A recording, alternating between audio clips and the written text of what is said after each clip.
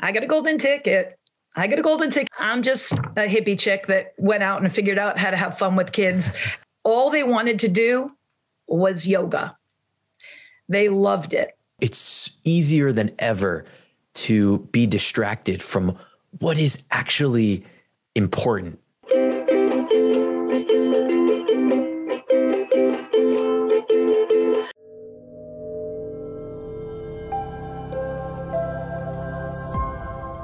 Okay, hello and welcome everyone.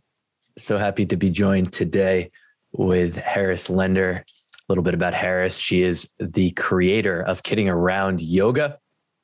She is an integral yoga teacher, the 500-hour level, certified in Raja Yoga, children's yoga, stress management, and prenatal yoga. So we've been talking about doing this for a long time, Harris, and I'm so glad that we're able to.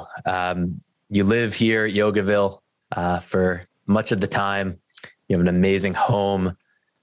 You love music. I can't wait to ask you about that. But I wanted to start by asking you this question. How would you describe like your relationship between integral yoga and kidding around yoga? What is the relationship between those two things? Okay. Well, first of all, thank you, Avi, for the opportunity. I really appreciate it.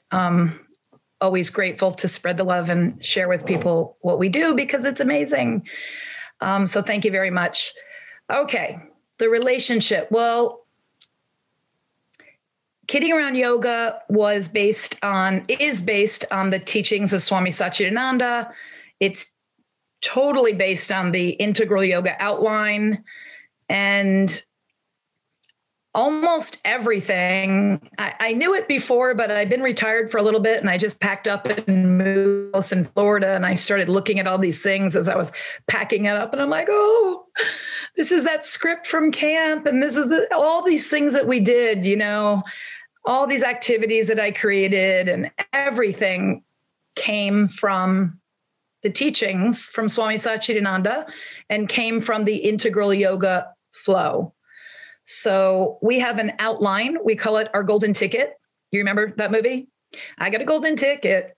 I got a golden ticket. That's our golden ticket. Charlie and the Chocolate Factory. Yeah. Yes. One of the greatest movies of all time. And when you graduate from our training, I see photos and videos of my teachers teaching the next week, and they have like a piece of white paper on the side of their mat. And they have the golden ticket. They have the outline there. And it's identical to an integral yoga class, but it's also different because we meet the children on their level. And when it's time for pranayama or meditation, we're doing something way more fun than what you learned in your integral yoga training. But I mean, to me, it's as similar as it could be without it being a boring adult class for a child, because as Gurudev used to say, Swami Satchidananda, I mean, it's not boring to me, but for a kid, you have to meet them on their level. So everything, all the teachings were taken and turned into fun children's activities. So meeting the children at their level, like what are some like essential components to a successful children's class that maybe someone who teaches adults wouldn't be aware of, they wouldn't even be considering, that you need to keep in mind when you're teaching children? Kids learn through play. Kids need to move. They need to be moving all the time. And you can't expect a child to come into a class and teach it like you're in an adult class. And I've seen people attempt this very often, take a deep breath in and turn and look to your right, stretch. And I mean, it's not exciting for them. They need to move. So a lot more movement, a lot more playful. I am a big fan of music. Music is my whole life. Interesting that Swami Satchidananda was the yoga master that opened Woodstock. There's a lot of interesting correlations here. And had I been, maybe 8 years older, I probably would have been there, but I have to live vicariously through all of my fellow Sangha members who were there. But music is very important to me. And there's so much information about the benefits for children, the benefits for us, the vibration. We know that through kirtan and how healing it is. And so we have a lot of music in my company. That's probably another question for another part of the interview, but play, music, all of it, lots of movement, especially in this day and age. Sadly, a lot of children don't even have physical education anymore. They don't have PE, which is, I just don't understand that. That was such a big part of growing up for me. I'm sure for you too, but a lot of kids don't have it now and they really need to move. So our classes are very physical. And sometimes like the principal or another teacher, somebody will, poke their heads in and we're running around and we're doing something crazy and we're dancing and we've got music and they're like, this is yoga? And I always say to them, you have to watch from the beginning of class to the end.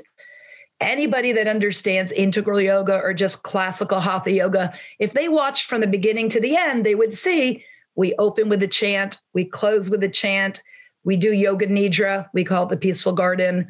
We have cardiovascular in the middle. We play some games.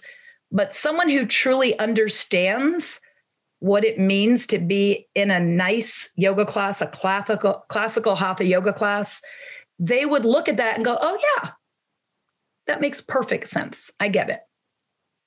Do you feel like you have like a pulse on the current state of yoga and children being in this world for a bunch of years now? Like you see yoga becoming more popular in the world. What about just yoga with children? There's kidding around yoga, but I'm sure that there's a lot of other stuff out there as well. Are you inspired right now by like children being introduced to yoga at a very early age and that becoming a more common thing? Oh yeah. I'm very inspired and I like to think that we had a lot to do with it because we weren't there at the very, very, very beginning, but when we were really getting, taking off with Kidding Around Yoga, there were quite a few other companies that were just starting to come out. And over the last 15 years, there's been quite a few companies out there. So yes, it's inspiring because if you asked me what the one thing, if I had one wish in this world, aside from peace on earth, we all know that that's what we want more than anything, it would be, and a way to have peace on earth, that every child in the universe would have an opportunity to learn the science of yoga, to be able to participate even in one class. I know I've taught children in Nepal when I was out hiking, Syrian refugees in Germany. We get to teach them how to meditate, how to breathe. They can go home and use those tools. So yes, I'm very inspired and I am excited to be a part of that. We have 11-ish thousand teachers all over the world. So the ripple effect is huge. Did I answer that properly? I don't see why not. Okay. Yeah. It's amazing to consider, because I think so many of us have been introduced to yoga as adults. Right.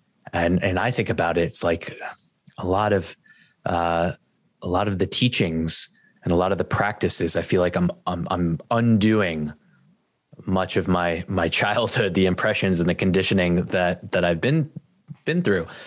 So I wonder, like, what if we got it right more from the start? And I think maybe that this is what it's all about. Like you said, like giving children these tools, like what is their potential for what their lives can be?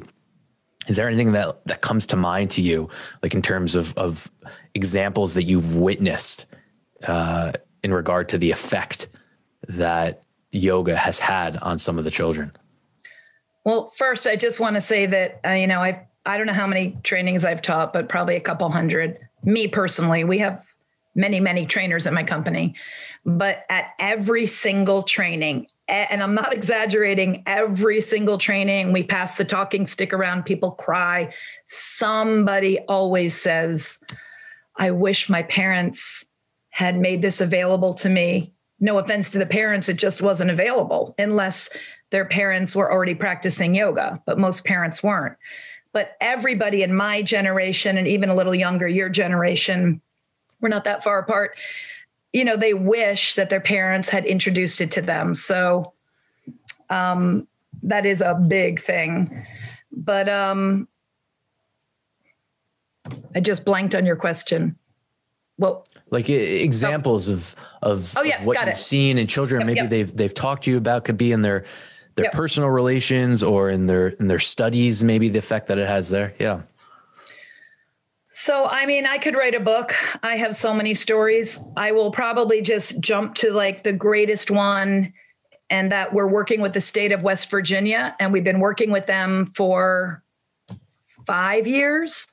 And we have to date, they get a bunch of grant money because West Virginia has the lowest school scores, testing scores. They have the highest rate of obesity. They have the worst problem with the opioid crisis. They've got a lot of issues in West Virginia. And they brought us in about 5 years ago, and we started training through the university with this grant money, a lot of school teachers. And we have to date trained 10% of all of the school teachers, elementary school teachers in West Virginia, which is huge. Now, when we first were approached by them, they asked us if we had data, like, how can you prove that this is working? And what can you tell us about? And, I'm just a hippie chick that went out and figured out how to have fun with kids after learning all this, all these great tools. I never did any scientific studies, didn't look at the data. And I didn't feel like I needed to because I knew it worked. I saw it all the time. And so they said, don't worry, we'll do it. So they've been doing it for 5 years, and they actually now have like all kinds of data, like hardcore information. We've known for years the kids leave the classroom, they go down the hallway, they spend a half hour meditating and doing yoga. They come back, they take a test, boom, the kids are right there. And the teachers are like, wow. Sometimes the classroom teacher isn't the one that got certified, but there's someone else down the hallway that took our training. So there's plenty of teachers that took the training. And so they have these mini half-hour classes, and it's working. And that's exciting for me because we're having a huge effect in the entire state, and the state is really struggling right now. But I've seen it everywhere. We teach at a camp in LA called Camp Harmony. It is a camp for underserved children, and there's tons of money that's being pumped into this camp. And in the summer, they bus these kids in from all over LA. Some of these kids have never slept in a bed by themselves, and they do at camp. They've never been to the beach, and they live in LA, and they go to the beach at camp. And I went for years. It was grueling. You teach like 8 classes a day, every 45 minutes. Now my other teachers do it. And I saw what happened to these children. I saw the boys in the boys' cabin begging us to do the peaceful garden with them, yoga nidra. I saw them sitting there meditating, and I know the stories about these children. Some of them were homeless. Some of them just came from bad backgrounds. Some of them had or insecure backgrounds. Some of them were foster kids. It was an amazing experience to be there. Anyways, the kids were there for a week, and they had hip hop, and they had tambourine throwing and hula hooping, and all the kids, and these were tough inner city kids, all they wanted to do was yoga. They loved it. Now, the company that used to come there before us taught adult yoga to kids. Not the same. It didn't fly so well. And actually, I met the guy here at Camp Yogaville. He came to camp and he saw what I was doing. I used to run Camp Yogaville here for 11 years. And he came to camp and he said, my family owns or runs this camp for underserved children. Please, we need you. Can you come out? And so that's how that happened. I could talk for hours about those kinds of things. So yes, I have seen it. I know it works. One of these days, I'll probably write a book. Why do you think that they love it so much? like those boys that you're talking about, and they wanted to go to the Peaceful Garden Yoga Nidra, like why are they so drawn to it? Well, the first thing I'm going to say is, why are you so drawn to it? Why am I so drawn to it? They're no different from us. And it's amazing how everybody is like, oh, and kids love it too. Well, why shouldn't they love it? Because if we need it because we're stressed out, we need it because we're busy, we need it because we never get to, and this is the biggie. I think this is the biggie. We don't know what it feels like to be quiet, to really be quiet. These kids are inundated all day with the, what's happening at home. There's a lot of chaos getting out the door. Then they're in school all day. It's very noisy. When I teach in schools, or when I used to, you go in, you teach your class, the kids jump on you. The yoga lady's here, the yoga, they love you so much. And I look at the school teachers and I think, wow, God bless them. This is a lot of energy all day long. I come in, I make my magic, and I leave. But I witnessed so many amazing things and so many transformations. I've taught in quite a few inner city schools, Title I schools, and just the very simple thing that we created. A lot of people use it now, but we did create it in Kidding Around Yoga. When we meditate with children, we have them say, peace begins with me. I don't know if you know the Kundalini, Sa, Ta, Na, Ma, and I'm not going to get into all the physiology of why that works, because I don't really understand it 100%, but I do know these pressure points do something to calm your nervous system. And so we changed it to peace begins with me. Well, when the kids sit down and do that at the end of class and you watch them, they transform. They can come to one class, go home and share that. And we tell them, share it with your parents so you can do this at home. Share it with your brothers and sisters so you can do it at home. And it transforms them. My goal, you know how we say in the adult yoga world, take it off of your mat and into the world. You don't just have to show up at yoga class and practice on your mat. You should learn how to do this on your own at home. That is our goal for the children that we teach. And we want them to share it with their parents as well. So we do see the impact immediately when they sit up from the Peaceful Garden Yoga Nidra. Swami Satchidananda used to say, I remember once asking him, I'm an athlete. I want to do more than 3 salutations to the sun. If I do it this way, is it still integral yoga? And he said, after my graduation, or right before graduation, he said, as long as they're floating out the door, oh, there he is. As long as they're floating out the door, it's integral yoga.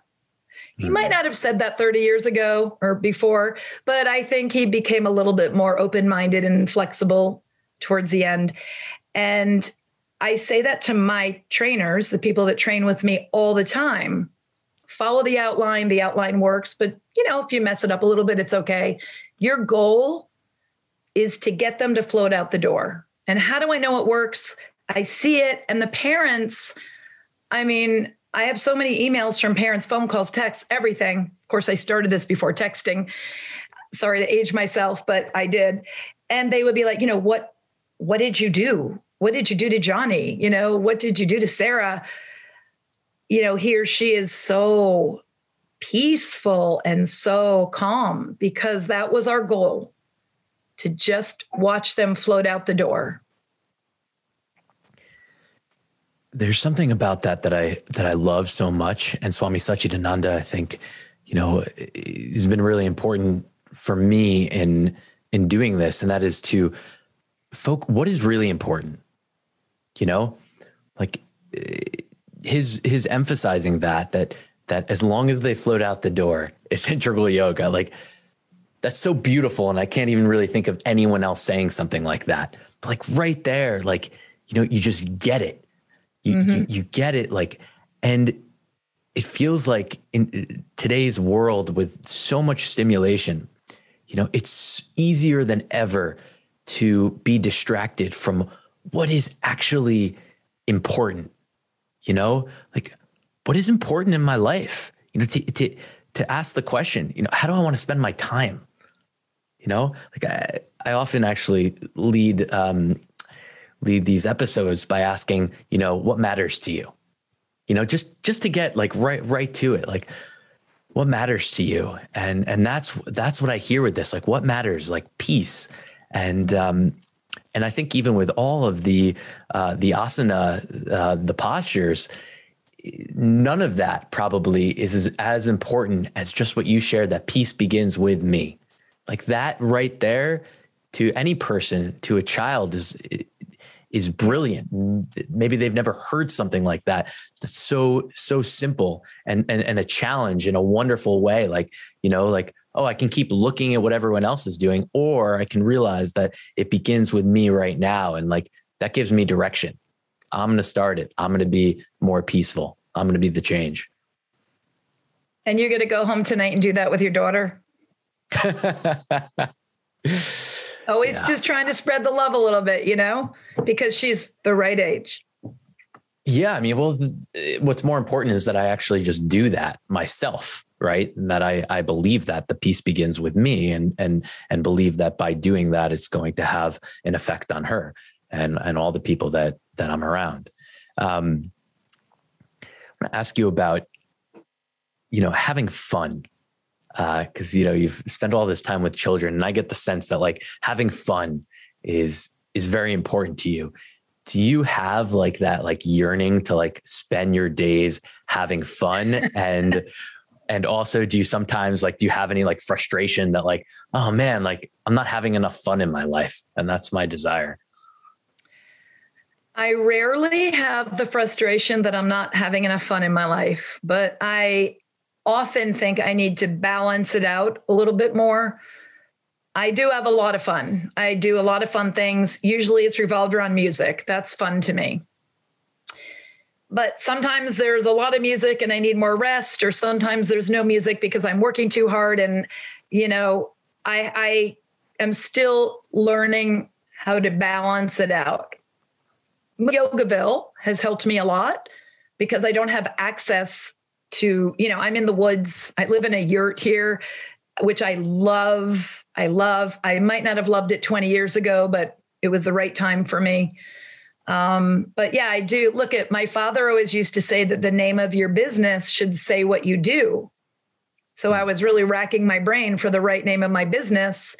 And when my husband, Evan, came up with Kidding Around Yoga, and we were dreaming, we didn't know if we were going to be around the world, which we are.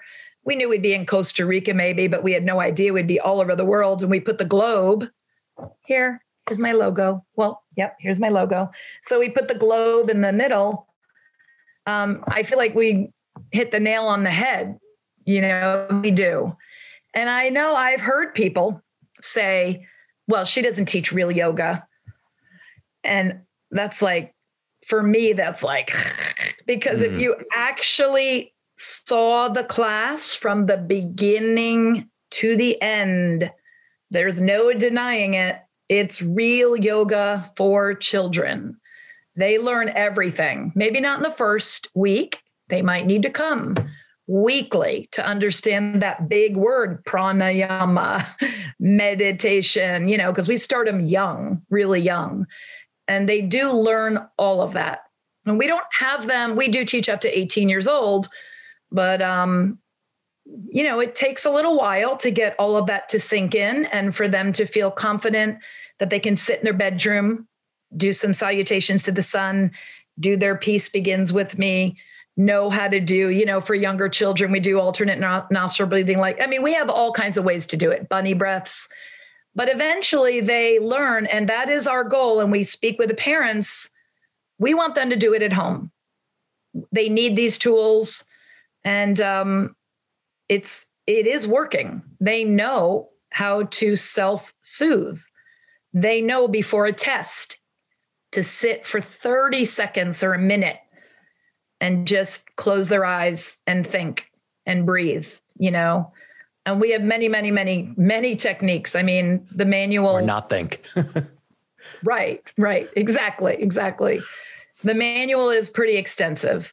And so, yeah, I mean, I do love to kid around. The kids we teach love to kid around. All of my trainers, I can tell the minute I meet them. If I'm doing a training in Portugal or Hong Kong, I can tell in an hour or less. I'm like, ooh, do you have your 200 hours? You'd be a great trainer. I can just tell because, they need to, I'm type A, I'm Aries. When I get into that room and I start training people, I'm like off the wall. Like you even said to me once, wow, you need to meditate, Harris. I mean, I'm up against a lot. I try, but some people are just born with all this energy. And you're right. It would be good for me to meditate more, but I don't regret it at all because all this energy that I have is what I needed to be able to do what I did for Kidding Around Yoga. It was a lot of work for a long time. Your child self, like reflecting back on how you were as a kid, do you think this is the type of thing that your child self would have wanted for your adult self? Totally. My childhood, I had a pretty good childhood, but I came to yoga when we experienced some crisis in my family, as most people do. But no, I had a really great childhood. We all had issues, but I lived in a fabulous neighborhood. We had forts in everybody's backyard, and we all stayed out playing outside until our parents yelled for us or we heard the bell ring. And I'm still friends with all the people that I grew up with. And we all had bicycles and we were just outside. I mean, that's the way I feel like it should be. That it isn't that way these days for too many kids. You're lucky. It probably will be for yours. But now we're, so busy with, we have to get to gymnastics. We have to get to soccer and we have to get here and we have to get there. But yeah, I would say that my inner child would definitely have craved having something like this, and it would have been good for me. It's good for everybody. But I'm not complaining. I was very lucky to grow up when I did. You grew up in New York? I grew up in Connecticut. Yep. The home of the first frozen bagel, the home of the first hamburger, and the home of the first pizza in the United States. So food. That's a lot of stuff. And the frozen bagel was your dad, right? That was my dad. Yes. I grew up eating Lender's bagel. I remember when I met you and I realized the connection. I was like, wow. Thank you. You probably put me through college. Yeah. A lot of people wouldn't even think of eating them, but even my dad said, only if you can't get a fresh bagel. And what he did was he introduced bagels to people that never, ever would have known what they were. We're talking about the mid 60s, the 70s. So he had our bagels in grocery stores all over the country in middle America. As you can imagine, if you wanted a fresh bagel, you needed to live in New York, Chicago, Miami, LA. But what about all those people in the middle? Where are they going to get bagels? So he did that. Solved the problem. He was here at the ashram. That was very, very cool. He met Swami Satchidananda and Rabbi Gelberman. So Rabbi Gelberman was one of Swami Satchidananda's best friends. They were like twin sons of different mothers. They couldn't have come from, backgrounds that were any more different. But, when you live in that world and you're a guru and, he was Rabbi Gelberman was one of the first, or if not the first, Kabbalah teachers in the United States. They kind of become great, great friends. And they used to have this workshop called the Swami and the Rabbi. Well, I think it was 2001. And I wanted my father to meet Swami Satchidananda. My father thought it was a little weird what I was doing. And when I heard that Rabbi Gelberman was coming, I was like, this is it. There's going to be Jewish people all over the ashram. It's not going to look that weird. I'm going to do it on this weekend. And it was a little challenging because my dad had just had a stroke about 11 months earlier, and he didn't get his speech back. So he had some struggles, but he agreed to come. And so there we were. during satsang, and Rabbi Gelberman was up on the stage, and they're doing the Swami and the rabbi lecture, and Prem Anjali introduced them and my father, and that was good because Prem grew up on Lender's Bagels, so she introduced my dad. And then at the end, it took my dad a half hour to put his shoes on to get out of there. They started dancing, and Swami Satchidananda said, "Where's the bobble man? The bobble man." And my dad, had already almost left. So we came back in and we danced the hora. But we also met with Swami Satchidananda in his office before he came out to speak at satsang. And I tried to explain to my father, people bow down, they kiss his feet. I said, but my dad, he couldn't speak anymore. He had 10 words. And I said, if you could just pranam, but he understood what I was saying. Well, we met the Swami and the rabbi in the private office, and it was the best day of my life. After that, I really felt like, okay, take me now. I'm good. This is the best thing that could have ever happened to me. And after that, my dad really loved Swami Satchidananda. He would walk by a photo, I had them all over my house, of Swami Satchidananda, and he would just go and he would kiss him with his hands. And I'm so glad that I got to introduce the two of them and Rabbi Gelberman. And then, are you sitting down? Wait for this. My husband, Evan, is way more religious than I am. We're both Jewish. And we got married in Connecticut, in Norwalk, halfway between his family in New York and my family in New Haven. And we're like, we need a rabbi. Who are we going to get? And Evan's so nice. He'll do anything for me. And I said, can I get Rabbi Gelberman? And he was already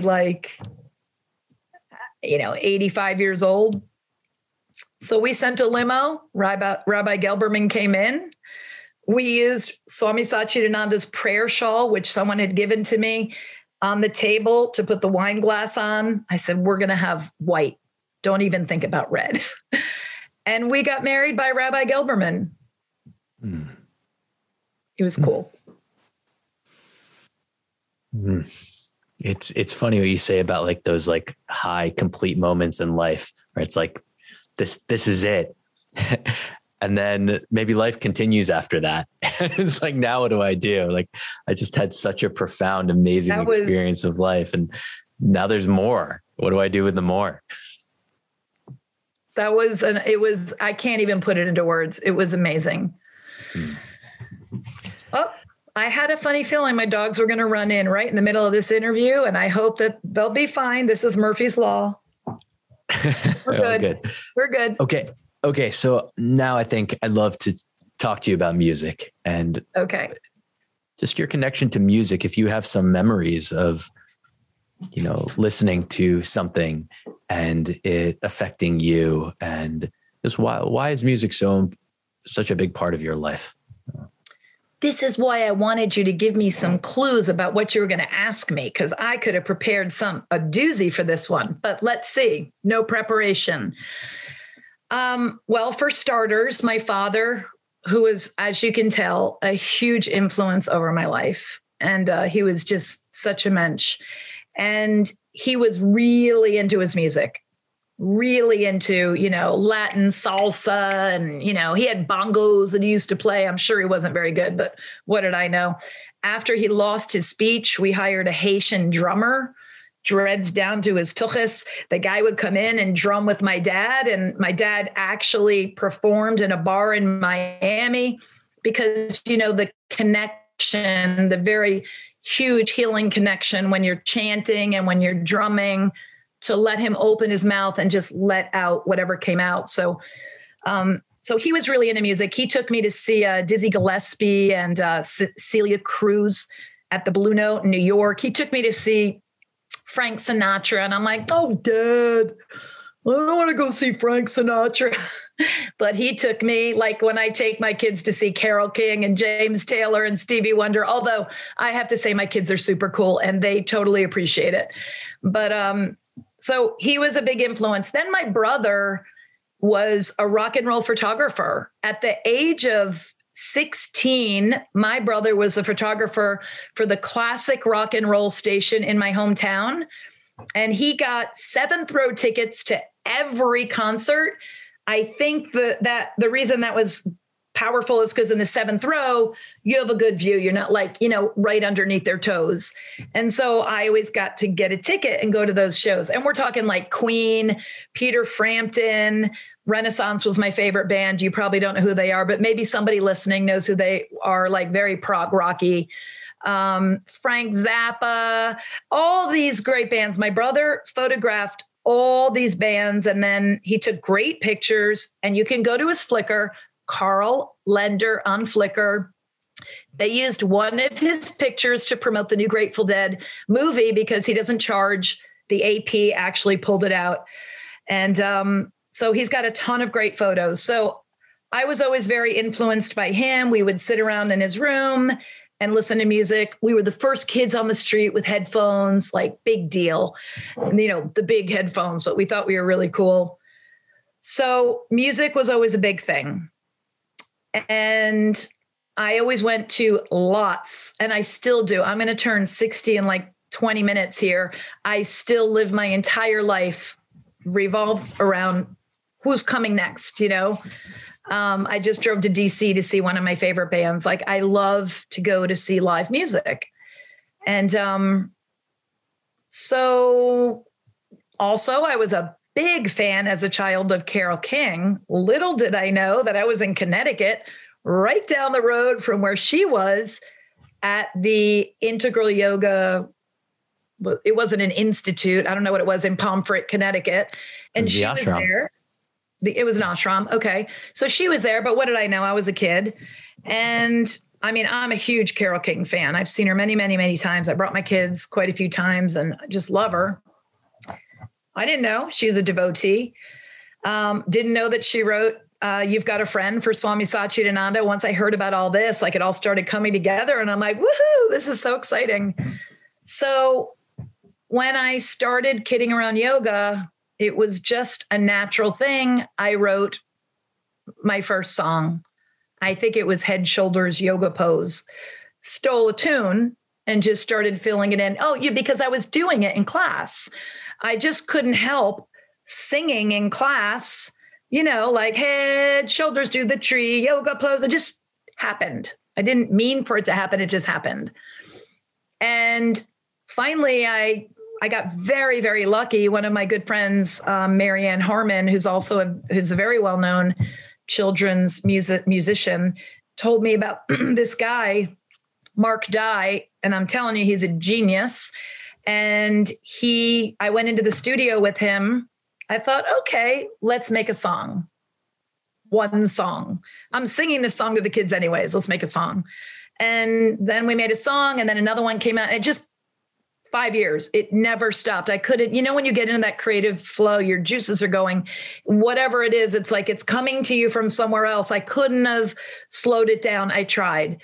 And we started recording music, and we're like, wow, I think we have an entire CD. Now, we didn't make any money in Kidding Around Yoga back then. We were just doing it because we loved it. And everybody was like, don't make another CD. You're not making any money. My kids were young. You're not making any money. Why are you making another CD?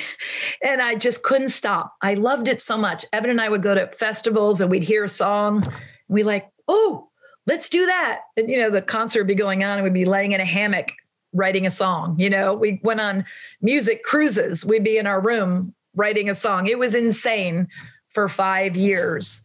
And I'm so glad I didn't listen to anybody. I did listen to one person, Swami Vijayananda. I'm sure you're going to hear this at one point. You know how much I love you. I love you. Not that she's ever owned a business. Maybe she has. I don't think so. But she became a spiritual business advisor to me. And she said to me when we started making the music, you can't go wrong if you keep making this music. And I know she was right. And we ended up making 6 CDs. We did it for 5 years. And, we're struggling right now. I'm not embarrassed to say that because who isn't? we didn't have any live trainings for 2 years, and that's what we do. But we have all this music and it's never going away. So I guess in answer to your question, I think it was the best thing I could have ever done. It sets us apart from every kids yoga training company. We are the musical yogis. I do believe that music heals. I've studied Mickey Hart from the Grateful Dead, who's really into the vibrations and going to different parts of the world and, the drumming aspects and the healing, and studied with this guy a little bit, listened to this guy who worked with my dad when my dad lost his speech. And I saw what it did to my dad. And I just find music, I think it's one of the most important things. It's been in every culture in the world since the beginning of time. So that's my mission, is to teach peace through music, so to speak. I always say music is our medicine. What's your take on kind of like the multitasking that goes on with music a lot, where, music is on, but I'm doing something else, while I'm listening to music? Probably that's the majority of people when they're listening to music. They're not only listening to music. I'm listening to the music and doing work or having a meal or whatever it is.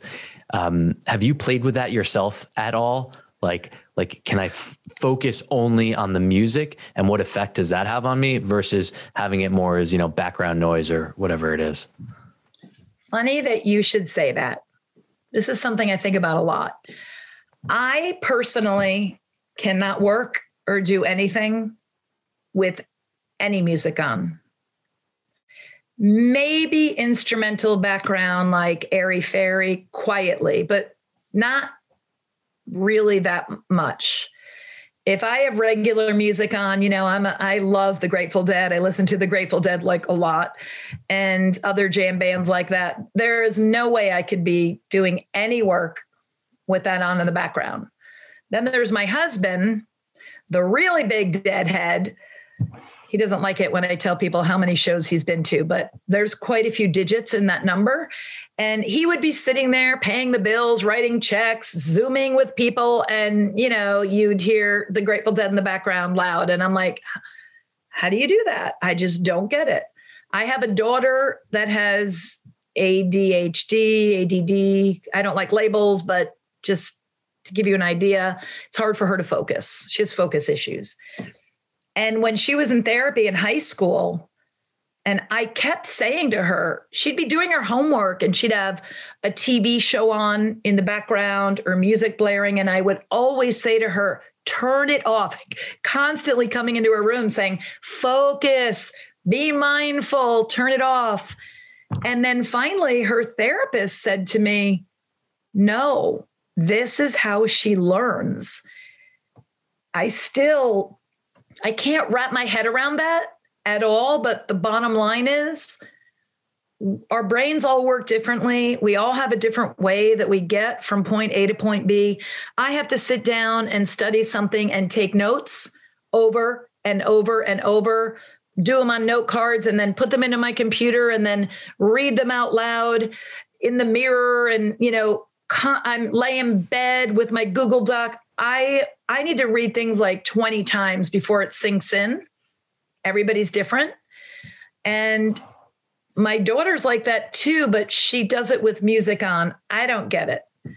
I don't even know what to say other than that. I think the brain is it's just a complicated system, and we're all different. So certainly in a Kidding Around Yoga class, it's a little bit different because we're listening to music and the music is telling you what to do. We're jogging through the jungle, we're the lion, we're the tree, but you have to listen to the music. But that's what they're focused on. Got it. That makes sense to me. Do you happen to have your ukulele nearby? How do you feel about maybe playing us out with something? Or no, you don't have it? To bring it down. I mean, no worries. I know you love to play. Yeah. You can't just pause for like a minute. You can't do that. Yeah, we can do that. I mean, 1 minute. Yeah, go ahead. No, go grab it. So you can edit. Yeah. I'll be right back. Yeah. I'm so sorry. Here's the question. Should we actually edit it right now or just let me ramble on about who knows what during this podcast?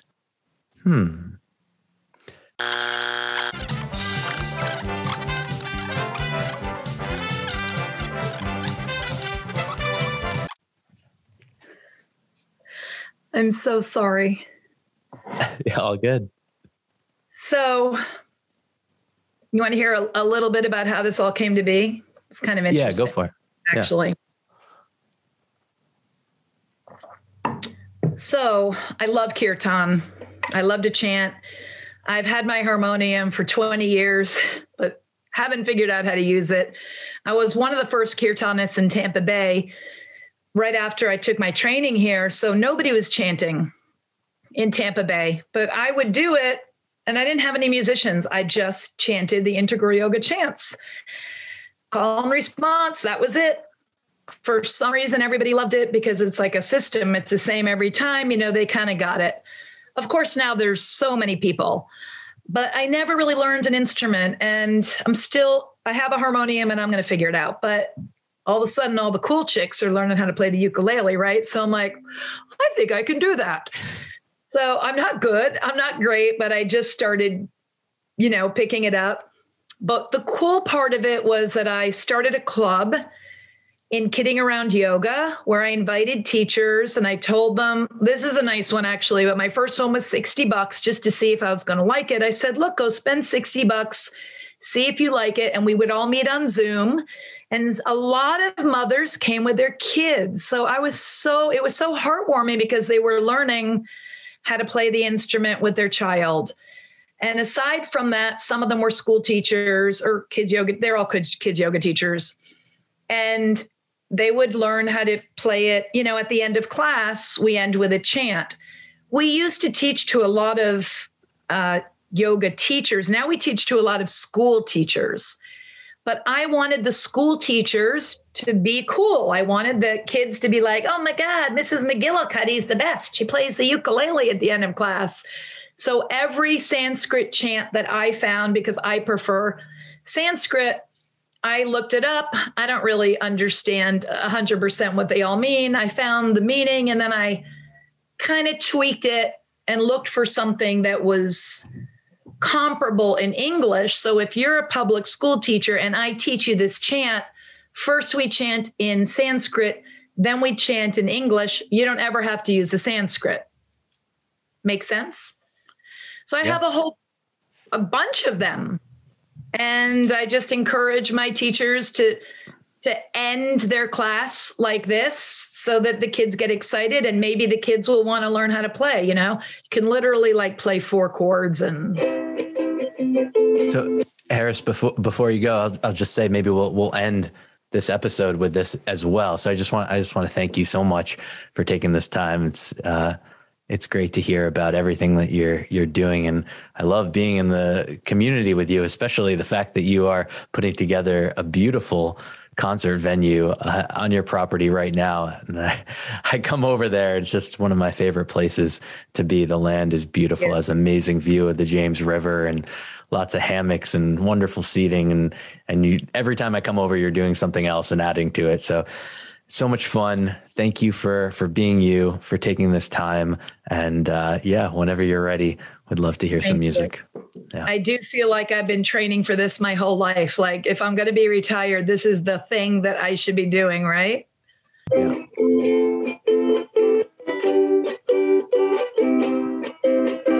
Radhe, Radhe, Govinda, Govinda.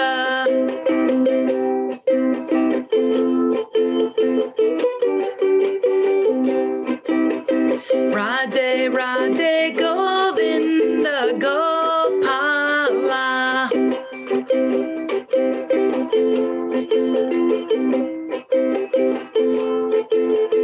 Govinda, Gopala, Govinda, Gopala, Govinda, Gopala, Gopala, cha-cha-cha. Love surrounds us every day.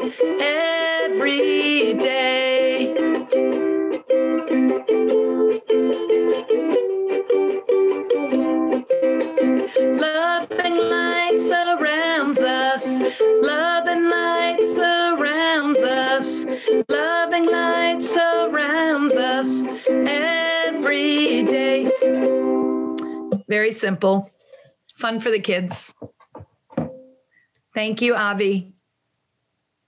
Thank you, Harris. Om Shanti. Thanks for listening. If you've enjoyed this content and think others might as well, please feel free to share and subscribe.